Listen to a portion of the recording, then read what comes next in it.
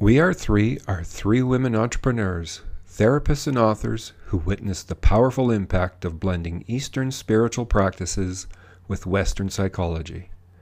They use diverse practices, philosophies, and theoretical perspectives to provide their clients and listeners with opportunities to learn, grow, and heal moving wounds to wellness. With their raw, risky, and real framework, they provide a safe place for relaxation, connection, and a means to let one's guard down. They share their real stories, tips, and practices to tap into healing potential. Please let me introduce the We Are Three trio of Carmen Jelly, Suzanne Rochon, and Natalie LaBelle.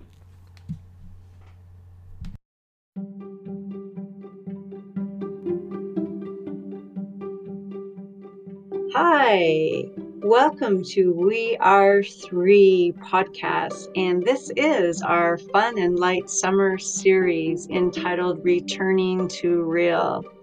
I am so excited to share with you a conversation that Suzanne and I recently had with Gina Clark, a certified creativity coach. She will share with us in this podcast, in this conversation, her work with left brain creatives and analytical artists like herself, and actually, probably most of us. She weaves in a Kaizen Muse philosophy, which we will dive into this conversation. And Suzanne and I were so just truly really taken back by this type of approach because it really aligns well with the therapeutic approaches that we take with our clients and the way we view our world, and through the compassionate inquiry lens, for example, taking the pause and getting curious and mindful. And you will see in this conversation how her creativity and her methods totally align with our therapeutic modalities. So we are truly excited. Pour a cup of tea, lace up your running shoes, whatever works for you in terms of nourishing your body, mind, and soul, and enjoy the conversation that Suzanne and I had with Gina Clark.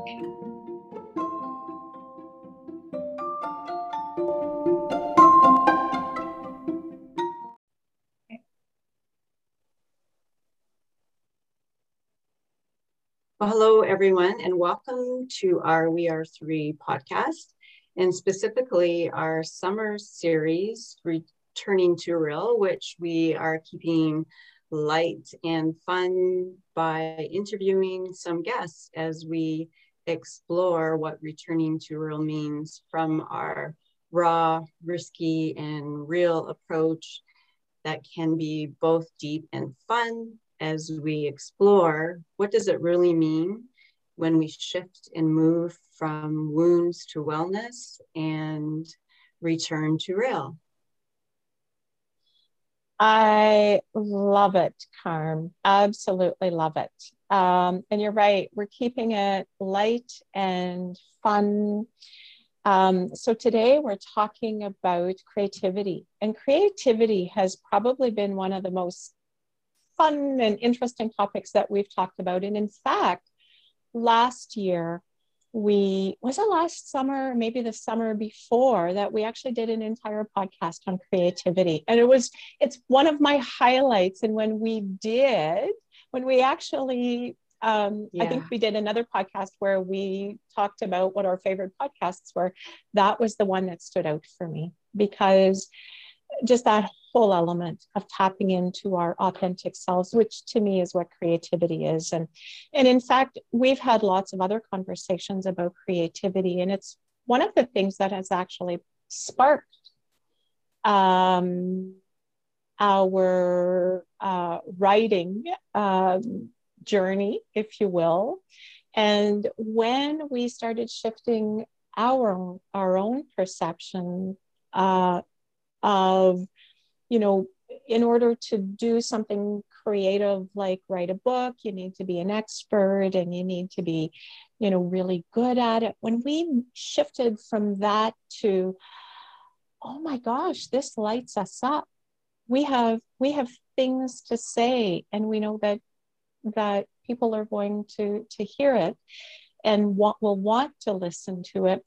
That was actually what precipitated the shift for us and in taking the next step. So we are super excited to have our guest today, Gina Clark. Thank you for being here. Gina is an artist, a writer, and a certified Kaizen Muse creativity coach. I hope I said that right.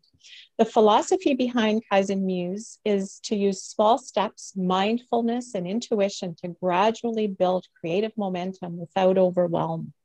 Gina is the founder of Gina Clark Creative, an online community that provides creative resources and coaching for people looking to ignite their creativity. Gina especially loves to help left-brained creatives and analytic artists, just like her, and believes that embracing your creativity is the ultimate act of self-care. She lives in Kenora with her husband, 3 kids, 2 cats, and a very active mini Australian Shepherd. Welcome, Gina. We're so happy to have you here. Thank you so much for having me. I'm so excited to be here today. So let's jump right in. What the heck is a creativity coach and what do you do? Well, a creativity coach basically is a support person for anyone who thinks they're creative or doesn't know how to be creative.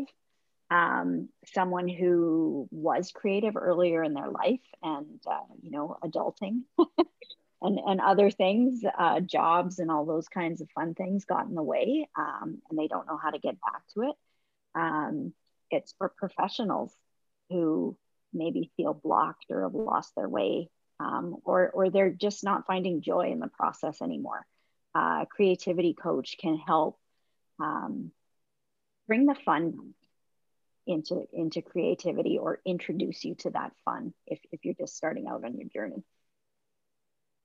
I love that.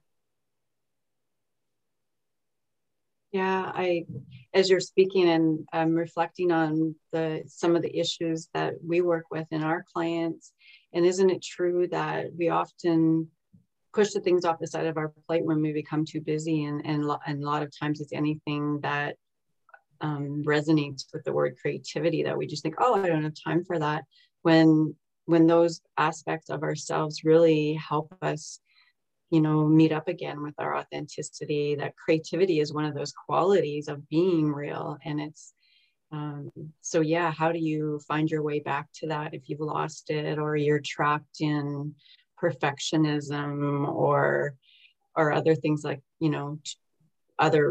just, I can think of a lot of different traps that we can fall into, but yeah, really, really excited to hear how and the way you work with your clients. Mm-hmm.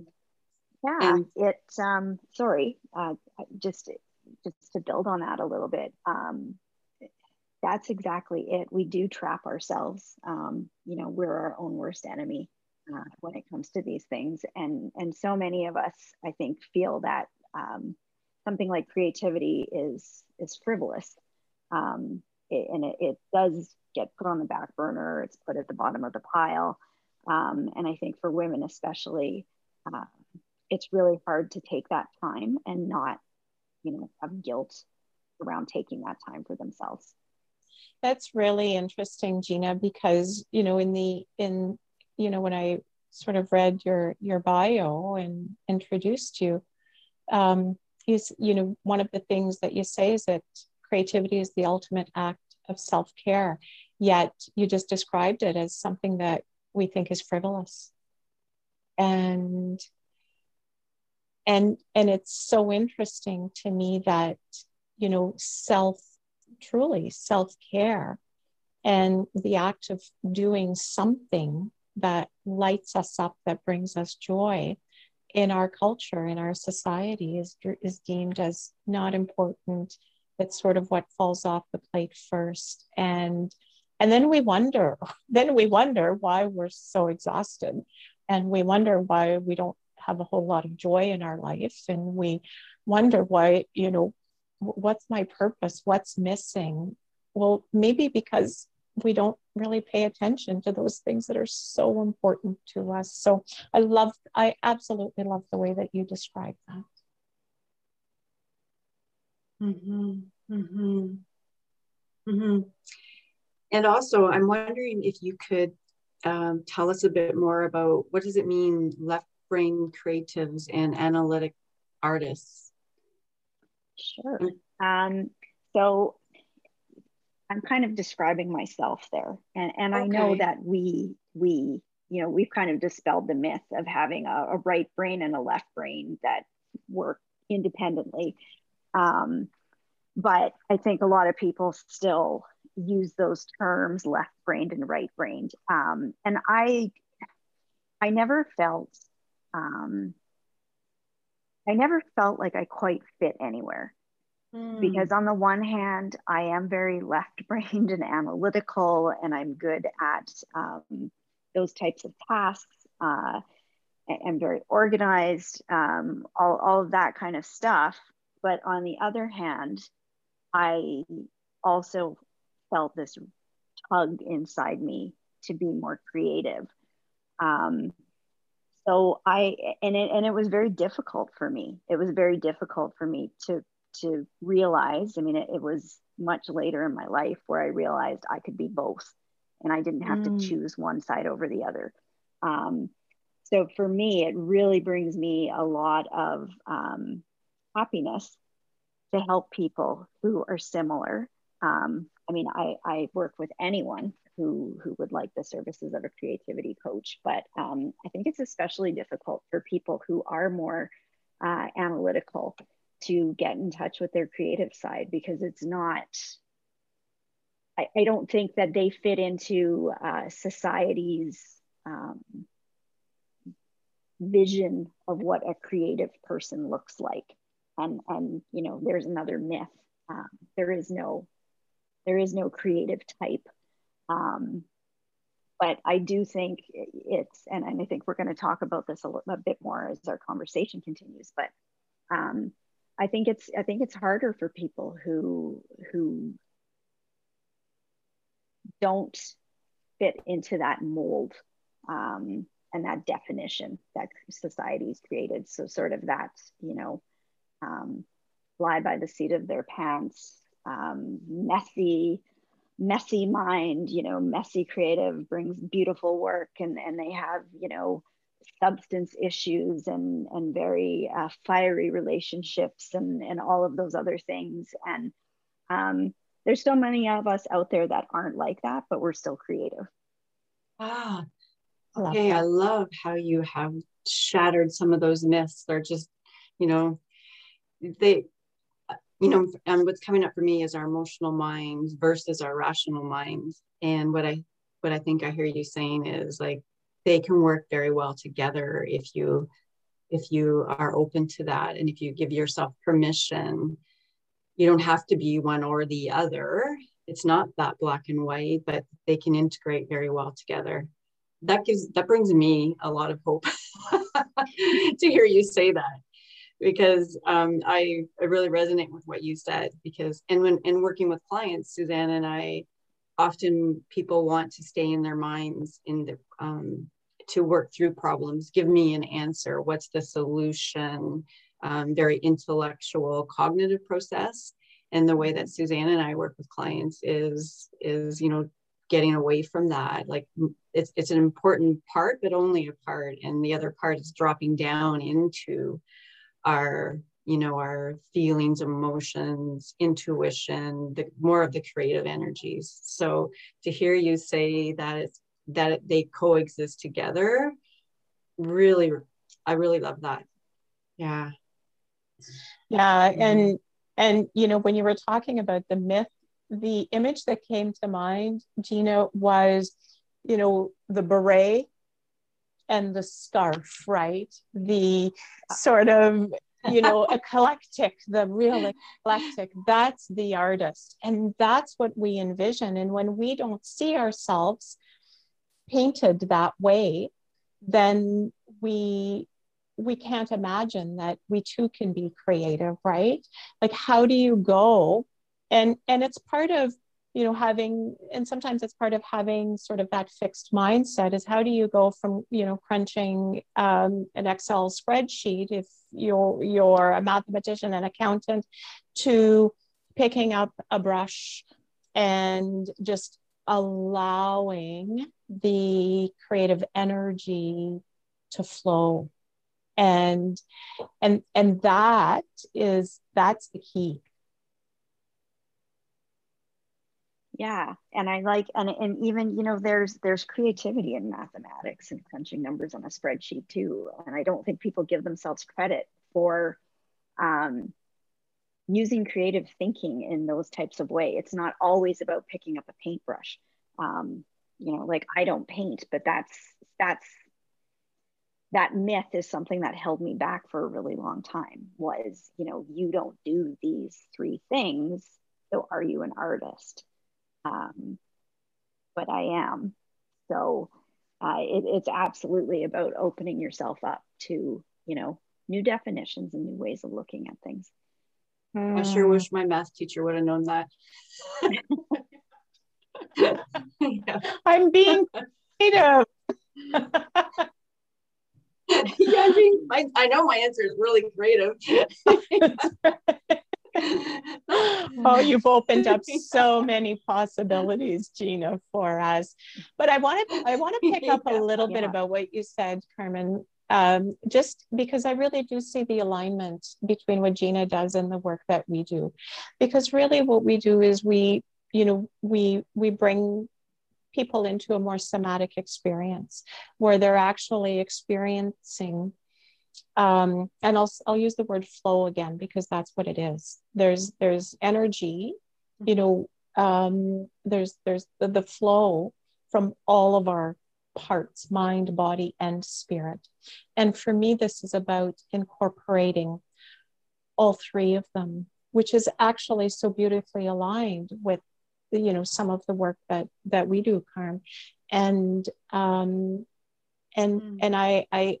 love that we're having the opportunity to open up a dialogue around that, and to just open up the possibilities that exist when when we're able to just open up our minds and think differently, have new perceptions. That's a plug for your business, Carm. New perceptions.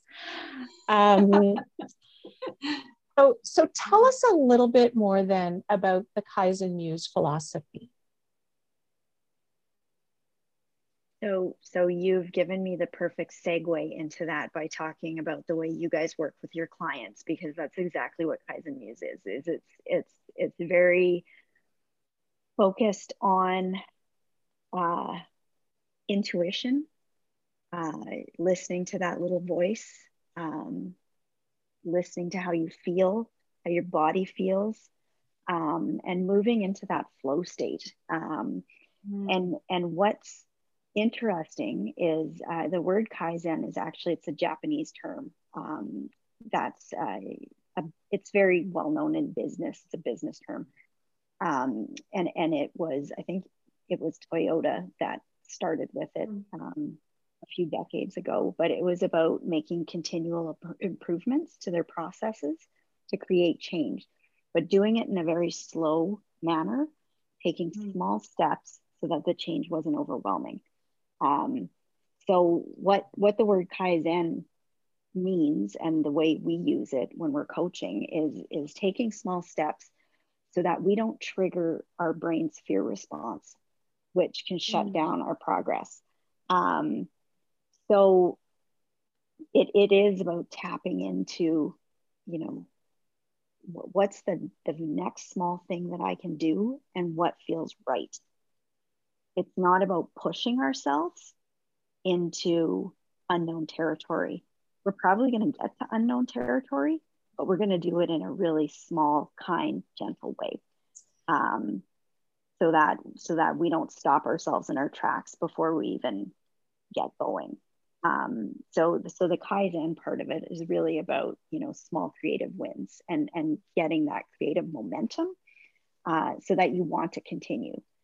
And then the Muse part of it is that's something the founder of Kaizen Muse, Jill Badonsky, who's been doing this work for about 20 years. She wrote a book called The 9 Modern Day Muses and a Bodyguard, which is absolutely fabulous, and I recommend it to anyone. But she decided it was time to create some modern muses to help creatives channel these muses when they needed to. So as you go through the book, there's different muses. She has one called lull, for example, which means, taking breaks, rejuvenation, reflection time. That's part of it. It's all very kind. Again, the bodyguard is someone who's your protector. So when you're hearing, critical thoughts, either from yourself or from someone outside of you, the bodyguard's there to sort of be that shield for you. It's really invoking these muses to help you along in your creative journey.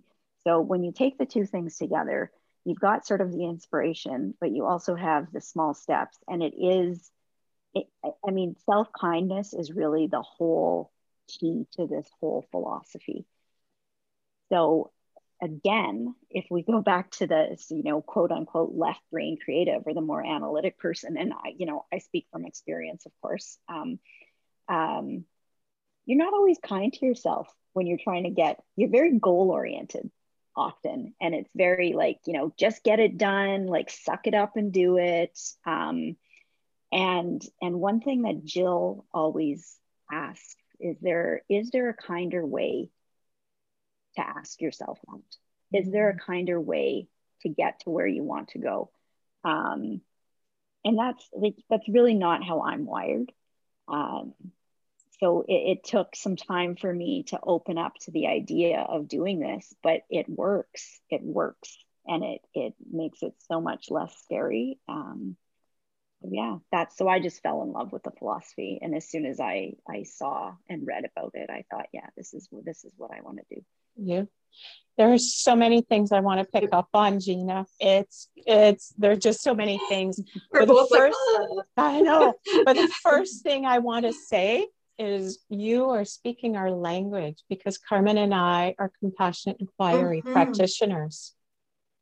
And so the last couple of years, we've been, working within a compassionate approach. And that's exactly what you spoke about, is we are naturally, I won't say it this way. Many of us are so hard on ourselves, and we've got this inner critic that is just constantly beating us up. You're not good enough. Try harder. Why did you do this? And what we know now, and science is really proving that, and we're understanding more about brain development and how our brain works. But really, the key is in actually befriending and learning that, those parts of us that do beat us up actually do have a purpose. So let's just start being really gentle with them. Let's start being kind to them so that we can tame them. And it's when we start working,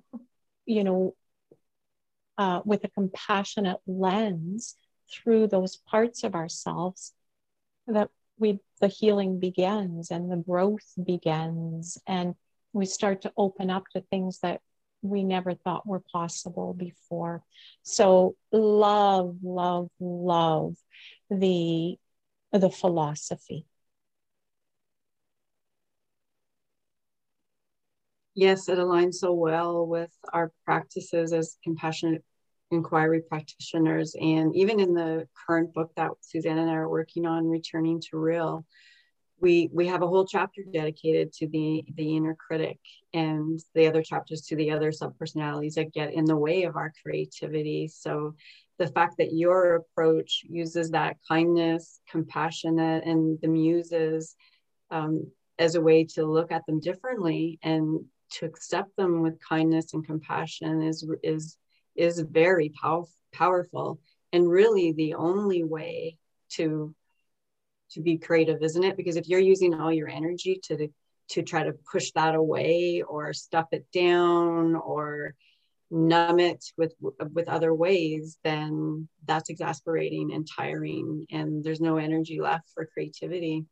So just love the way that the Kaizen Muse philosophy approaches creativity. Yeah, beautiful. Yeah, when you guys were talking about light and fun, when you introduced the podcast for the summer, I thought that's Kaizen Muse. That's what we want. That's what we're trying to achieve, is we're trying to make creativity light and fun, and not take ourselves so seriously, and not take our creativity so seriously. And one thing Jill says a lot, and I love it, I borrow it all the time, is just make something small and crappy. Who cares? It doesn't have to be a masterpiece. It doesn't have to be a huge oil painting or a novel. Just make something small and crappy and keep doing that. And something beautiful is going to come out of that. That's creativity. So here's one of the favorite things that I believe is you don't need to be good at something for it to be good for you. And that's what I just heard you say, right? Whatever, just put it together. It doesn't matter. I want to pick up on something else that you said, Gina, because I actually had a bit of a light bulb moment when you were talking and describing Kaizen. I took lean training a few years ago, and I absolutely, and I am what you did too, right, Carm? I am one of these people that actually loved lean. It made so much sense to me. And not you. So I was actually not me. I was conflicted by that. I was conflicted because how is it that a social worker's brain can love a process like lean? But lean is really a derivative of Kaizen. I'm probably not making that link correctly, but I know that there's a huge Kaizen influence in lean. And that was the part that made sense to me. So when you sort of expanded my thinking a couple of minutes ago, Gina, around, you can do math and still be creative. That's how I felt about lean, because while it was very process driven, for me, it was extremely creative. And I remember, like, in the work that I was doing at the time, just looking at this massive board, and you'll remember that carved the board in my office, right? A massive board that had all of these. So to others coming into my office, it was a mess. To me, it was a beautiful creation, and I could see all of the possibilities in it. So I love that you mentioned, Gina, that creativity doesn't need to be picking up the paintbrush. It can actually be something quite analytical, but if we're open to it and if we allow for the flow, creativity can permeate. That reminds me, Suzanne, yes, your walls were all whiteboards, just completely all whiteboards. And then last fall, when we got together to just to talk about this new book, we went to your office, and where we had another whiteboard out, and where that analytical side of the flow of mapping out the process, the framework, we had to sort of have that overarching framework before we could settle into the creative part of the writing part. So, and it's that initial framework has completely changed from then, but it was, at least it was a starting point. So I can see what you mean about the dance that you do with the analytical side, right? And the right brain side. Like it's a dance. It's a beautiful dance. Mm-hmm. Yeah, it is. So, whiteboards are a beautiful dance.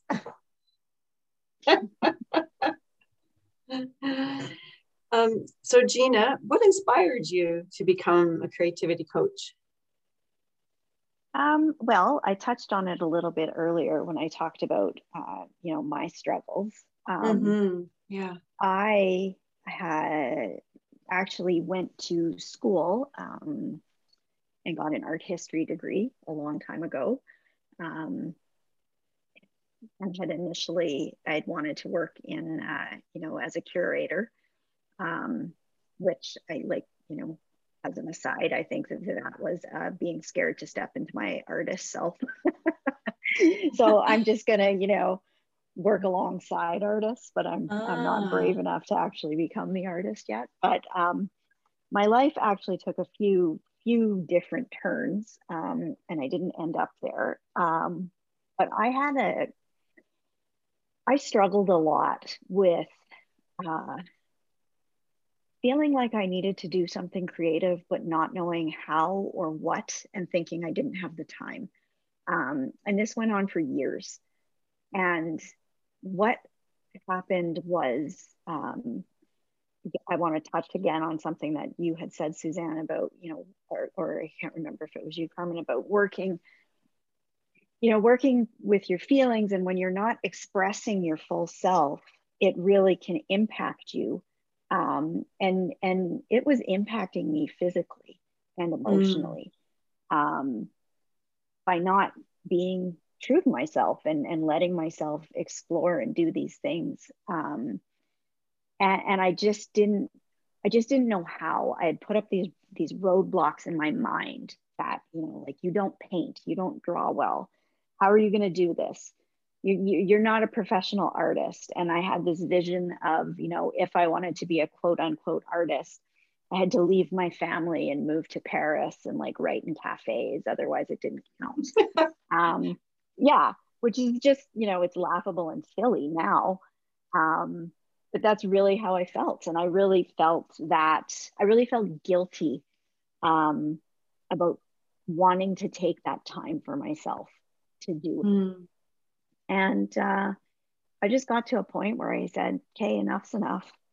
I'm getting, I'm inching towards 50, and it's time to stop this. And it's time to do what I want.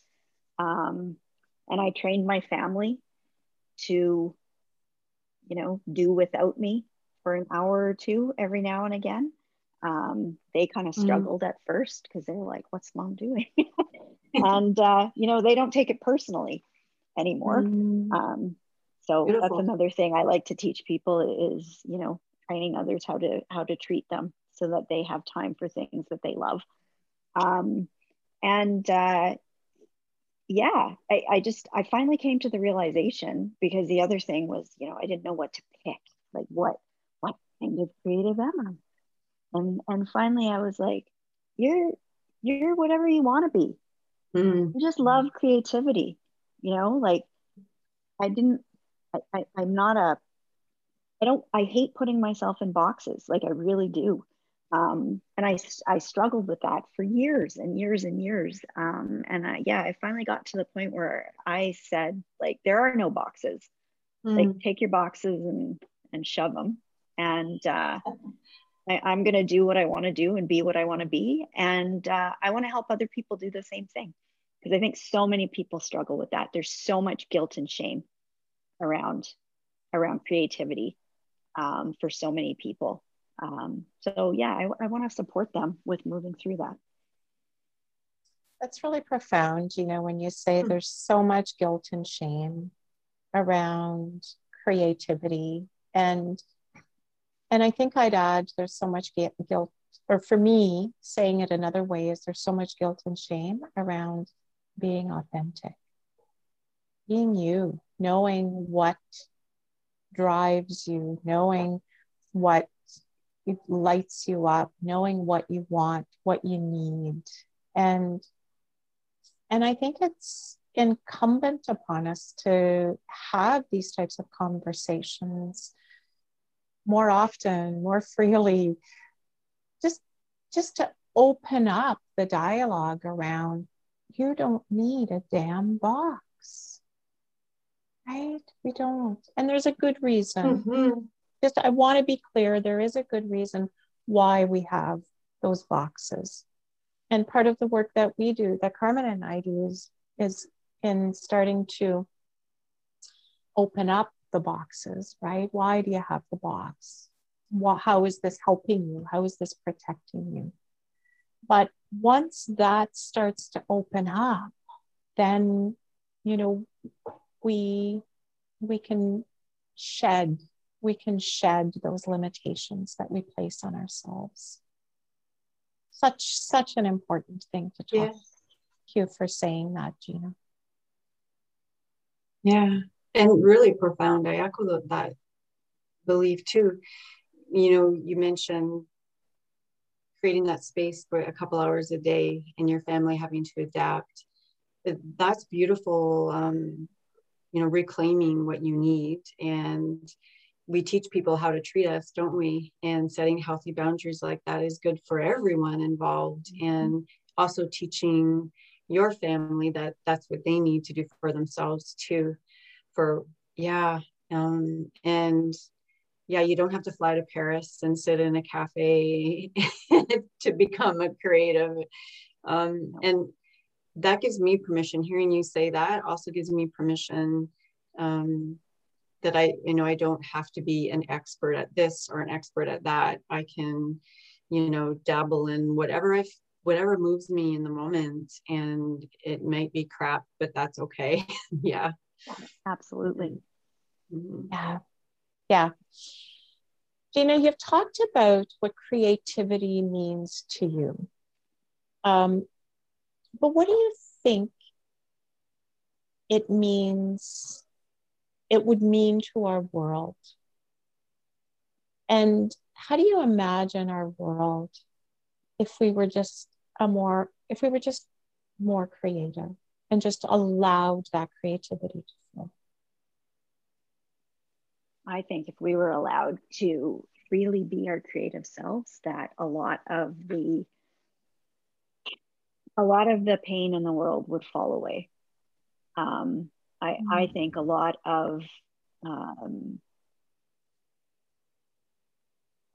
times when people aren't very nice, or they're, obsessed with power or other things like that, there's something inside them that's not fulfilled. And a lot of times, creativity is a part of that. Like it's a base elemental part of our being. And if we are not honoring that, it's going to impact us. Just like I talked about, it was impacting me physically and emotionally.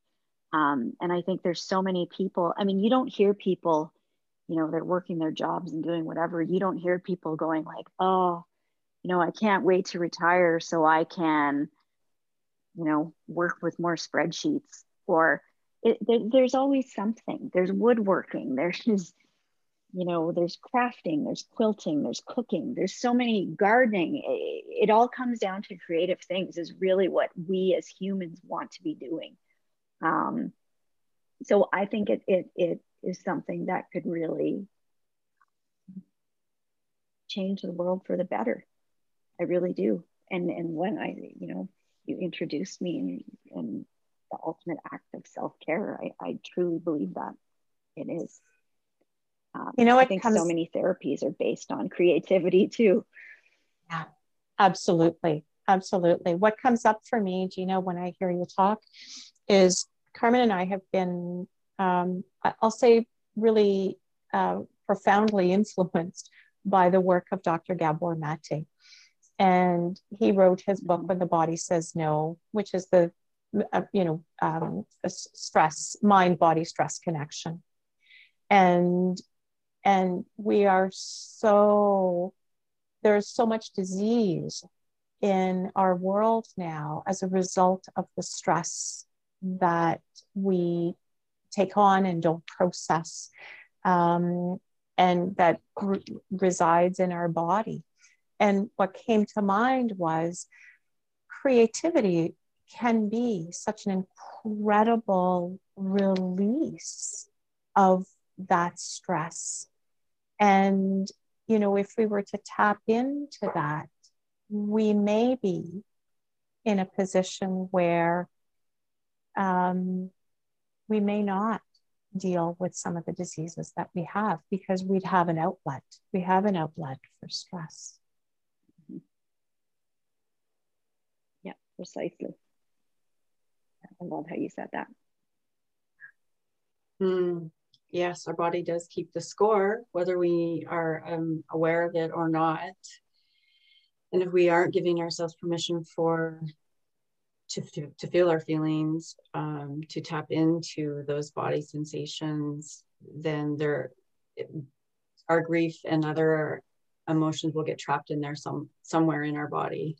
And yes, we need to be able to feel it, express it. And a lot of time people don't have words for what they're feeling, or, it's so hard to articulate, or you maybe not have had the memory recall at the time something traumatic, for example, happened to you, but yet your body remembers. So being able to express it creatively, whether that's through dance or painting or writing, whatever, just anything to get it to up and out. And that's a part of the healing journey. Absolutely. Yeah, it absolutely so on is. That, I'm going to pick up. Oh, go ahead, Gina. I was just going to say that that's a good point that you remind me of. Is what I do is about process. It's not about product. It's not about I have this goal to write a novel, and I want you to help me do it in 2 months, and push me, and that's not what I do. I help people with the creative process. The product is just the side effect of that. And I'm confident that working on the process will get you the product that you want. But again, it's going to be in a kind way, and it's going to be in an intuitive way, and it's going to be in a way that feels good and light and fun for you, instead of like, torturous. So yeah. And so, maybe that is what so by focusing on the process, it's helping you process what you need to. Yeah. That's therapy. Yeah. Yes. And often we want the solutions, the quick fixes, the answers. But what sometimes we have a hard time understanding is, in order to get there, it's the process that gets you there to the end point. And you can't just jump to the end point without the process. Yeah. The magic is there, actually. Exactly. Yeah. The magic is there. I love that. Love that. One of the things you say, Gina, is creativity requires the courage to let go of certainty. Tell us more about that. Sure. So that is actually a quote, and I can't remember who it is by. I'll send that to you guys afterwards. So if you want to put it in your show notes, I certainly don't want to take credit for that. But that is what it's all about. It's creativity. It's the great unknown in so many ways, right? Like you can have all kinds of plans. I think that it's so humbling, because you can have so many plans and ideas about exactly what your end product's going to look like. But if you just let go of that certainty and see where the process takes you, what you can get in the end is just absolutely magic and something that you never even imagined. I mean, I'm sure we've all had experiences in our lives when things have happened like that. I mean, our life itself is like that, right? You have this idea of, you know, this is what my life's going to look like, or my life will be perfect if I get X job or X degree or X partner. And then things don't work out as planned. But in the end, you know, I think a lot of times we look back and say that's the best thing that could have happened to me because all of these other things wouldn't have happened. And the creative process is exactly like that. So yeah, letting go of certainty is scary, but I think it's necessary. And that's again where Kaizen Muse can help and where creativity coaching can help, because it can help, you know, relax that fear response when you start letting go of that certainty and moving into the unknown. Well, certainty is an illusion, isn't it?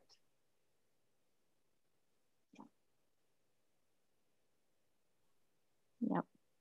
Well, and I think, you know, again, speaking from experience, us left brainers, we kind of like to control things. I think we more than others hold on to that illusion of certainty. So you got to break that down and let it go. And that's what creativity coaching can do for you. The gentle process to release some of that control and allow the flow. I love that.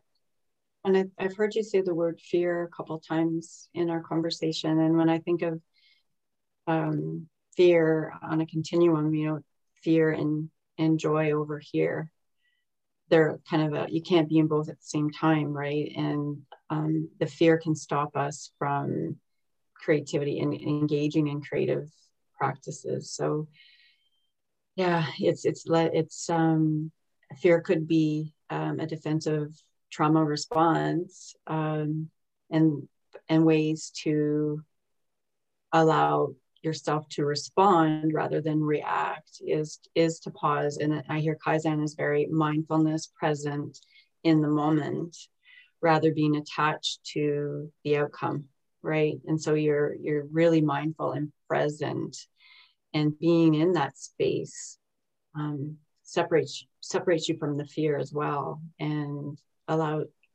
invites creativity. Yeah. Yeah, for sure. So tell us a little bit more about that mindfulness link. Yeah.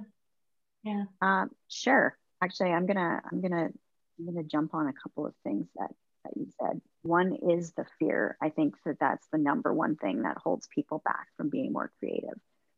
And when we think about some of the things that stop our creativity or block it,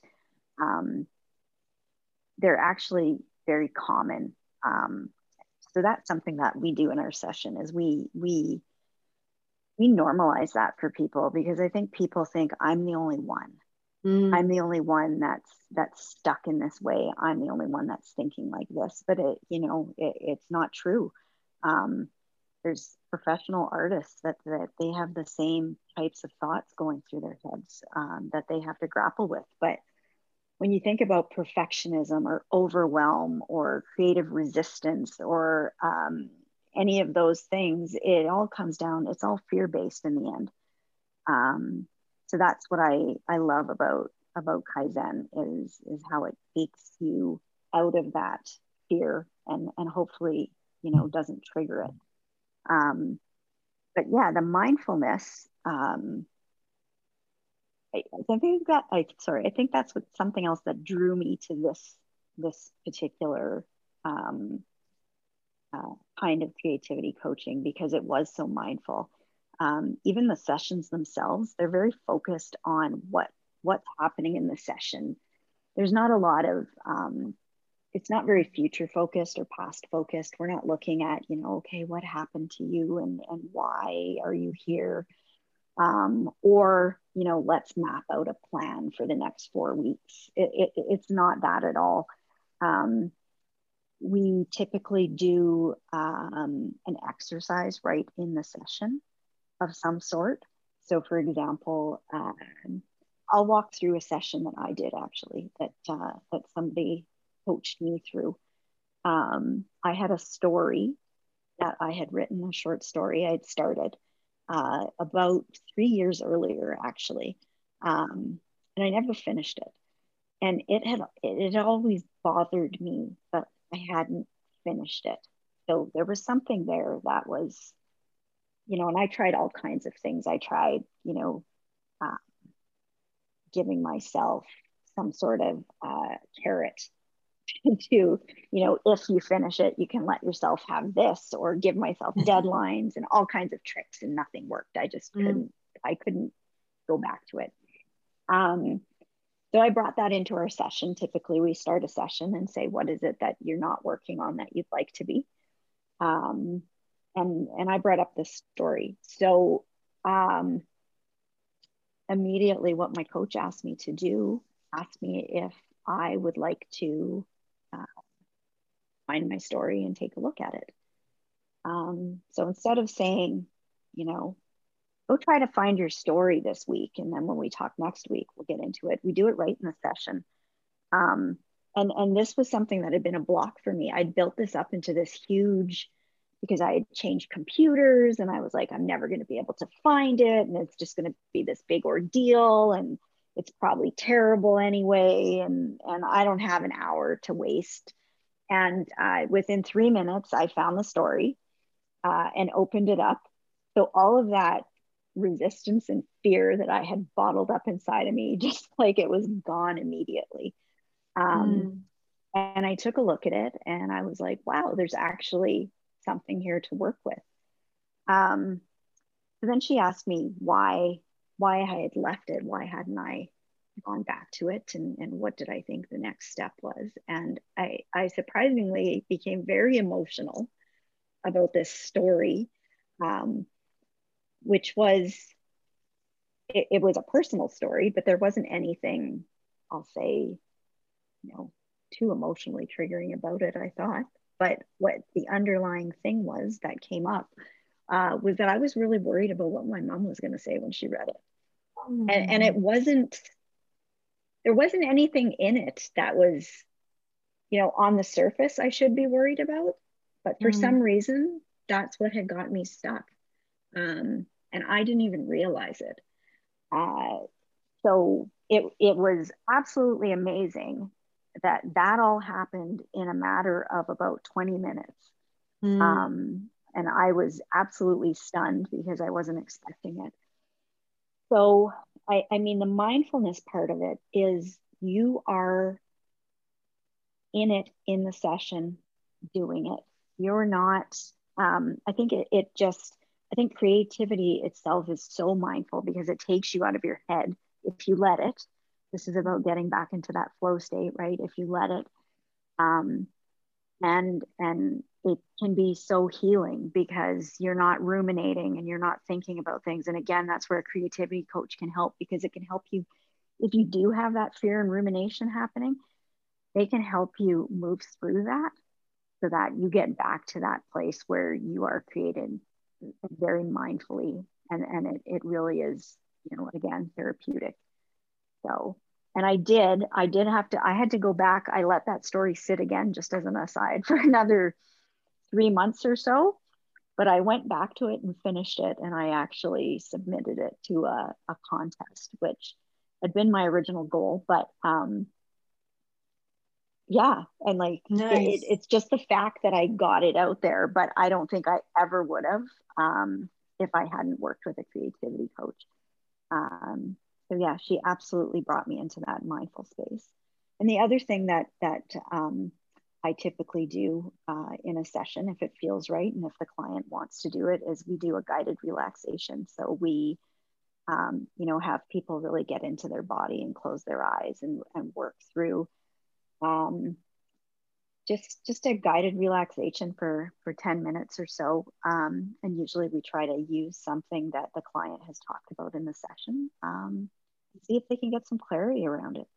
We usually end that with either an exercise where they write something down or draw something, or, usually people get some sort of message out of that they weren't expecting. So again, it's really bringing yourself into that moment. Yeah. What a beautiful story, Gina. Thank you so much for sharing that with us. And when you were telling the story, I was thinking of a podcast that I listened to. I think I was on the weekend, and it's Byron Katie. And she said, all suffering occurs in the past or in the future. There is no suffering in the present moment. And that to me is what you described, is when you were able to actually focus within the session in that present moment, that's the space where you were able to release that, I'll call it stuckness, right? You were able to tap into that fear that you weren't really even conscious of. And that's really where the healing occurs. And through that, it unleashed, right? It unleashed what was holding you back. Such a beautiful, powerful story. Thank you. Thank you. And what I heard was she created a safe place, and your approach creates a very safe and compassionate place, because it's all about safety. Nobody's going to allow themselves to go there if they don't feel that safety. And what a beautiful way to do it. And as you were talking this afternoon, I think you mentioned some of the steps. But are there 5 concrete steps that you use? Are there names for the steps, or? Well, the steps actually are something that I created. So that's okay. That's something you can get on my website. It's called 5 Steps to Unlocking Your Creativity. So that's just a free guide you can get. And I really created it to help people who are feeling stuck or who are feeling joyless in their creativity, or those who don't know where to start. So there are 5 concrete exercises that are very simple, very easy, that you can work through. You can pick one that appeals to you. That's another beautiful thing about Kaizen Muse. There's no rules in that way. I'm not going to say like you have to do the 5 steps in order, because you don't. If you read 4 of them and you think that I don't want to do that, then don't do it, and choose the one that looks good to you. And it's just trying to help people, think outside of their box and do things a little differently, and just try stuff to get back into that flow, or try to get into the flow. So, and I love that, because often people don't know where to start.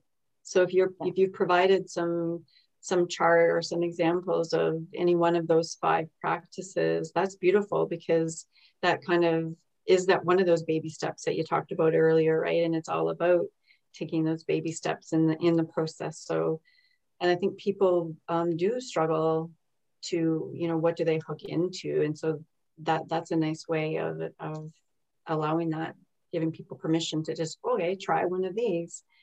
Nice. And you're speaking my language, when you say it's a process that has no rules. I don't want rules anymore. Yeah. I mean, our sessions and our, I was just going to say, it's very client-based. I would always ask somebody if they want to do something, if I'm suggesting something. You're free to say no. That's not feeling right for me right now. I love it. I absolutely love it. I have been so inspired by our chat today, by our conversation. And I am really, really, really hoping that you agree to come back, because I feel like I have so much more to learn. And there's a sense that this is really just the tip of the iceberg. The tip of the iceberg for understanding what a creativity coach does. But for me, a tip of the iceberg for actually starting or continuing to tap into my own creativity. But I also get the sense that it's the tip of the iceberg for where you're going, Gina, and some of the amazing things that you have in mind. So, so thank you from certainly from my perspective. Yes, thank you very much. You've given me permission to, I don't know, to maybe take some more risk and to just be raw, risky, and real. Something that we love to do here. And I just love this approach. It resonates so well with the way Suzanne and I feel and think and try to live. So it has been our pleasure to have you as a guest today and to get to know you. And I echo Suzanne's thoughts. I hope that you come back and we can dive deeper into this creative process ourselves. Absolutely. Thank you so much. I would be pleased to come back again. This was so much fun. I love talking to you ladies. And yeah, I think we're walking parallel paths with what we're doing. So this is really a lot of fun. Yeah, I think there's a road trip in the future. Carmen, we're going to head to Kenora. Sounds good. We're going to go to Kenora. We're going to go to Kenora. in the summer. In the summer, yeah. That's right, in the summer. In between block fly season. Gina, tell our listeners where they can reach you. Sure. You can find me at my website, which is ginaclarkcreative.com. You can find me on Instagram at Gina Clark Creative. And I also have a Facebook group called the Creativity Collab. So if you're interested in joining that is a safe space. That's what I want it to be for people, to come share their creative wins, share their creative roadblocks if they have any, get support, meet other creatives, and it's open to everyone. So I would love to see you in there. Wonderful.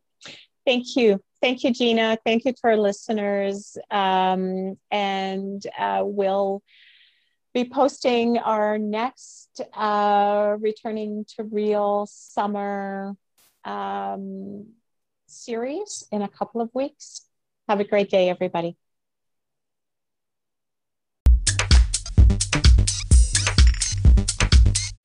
Thank you for listening to today's podcast. If you've enjoyed today's discussion, please like and share with others. We invite you to explore the many other We Are Three topics filled with insights to guide you through your life's journey.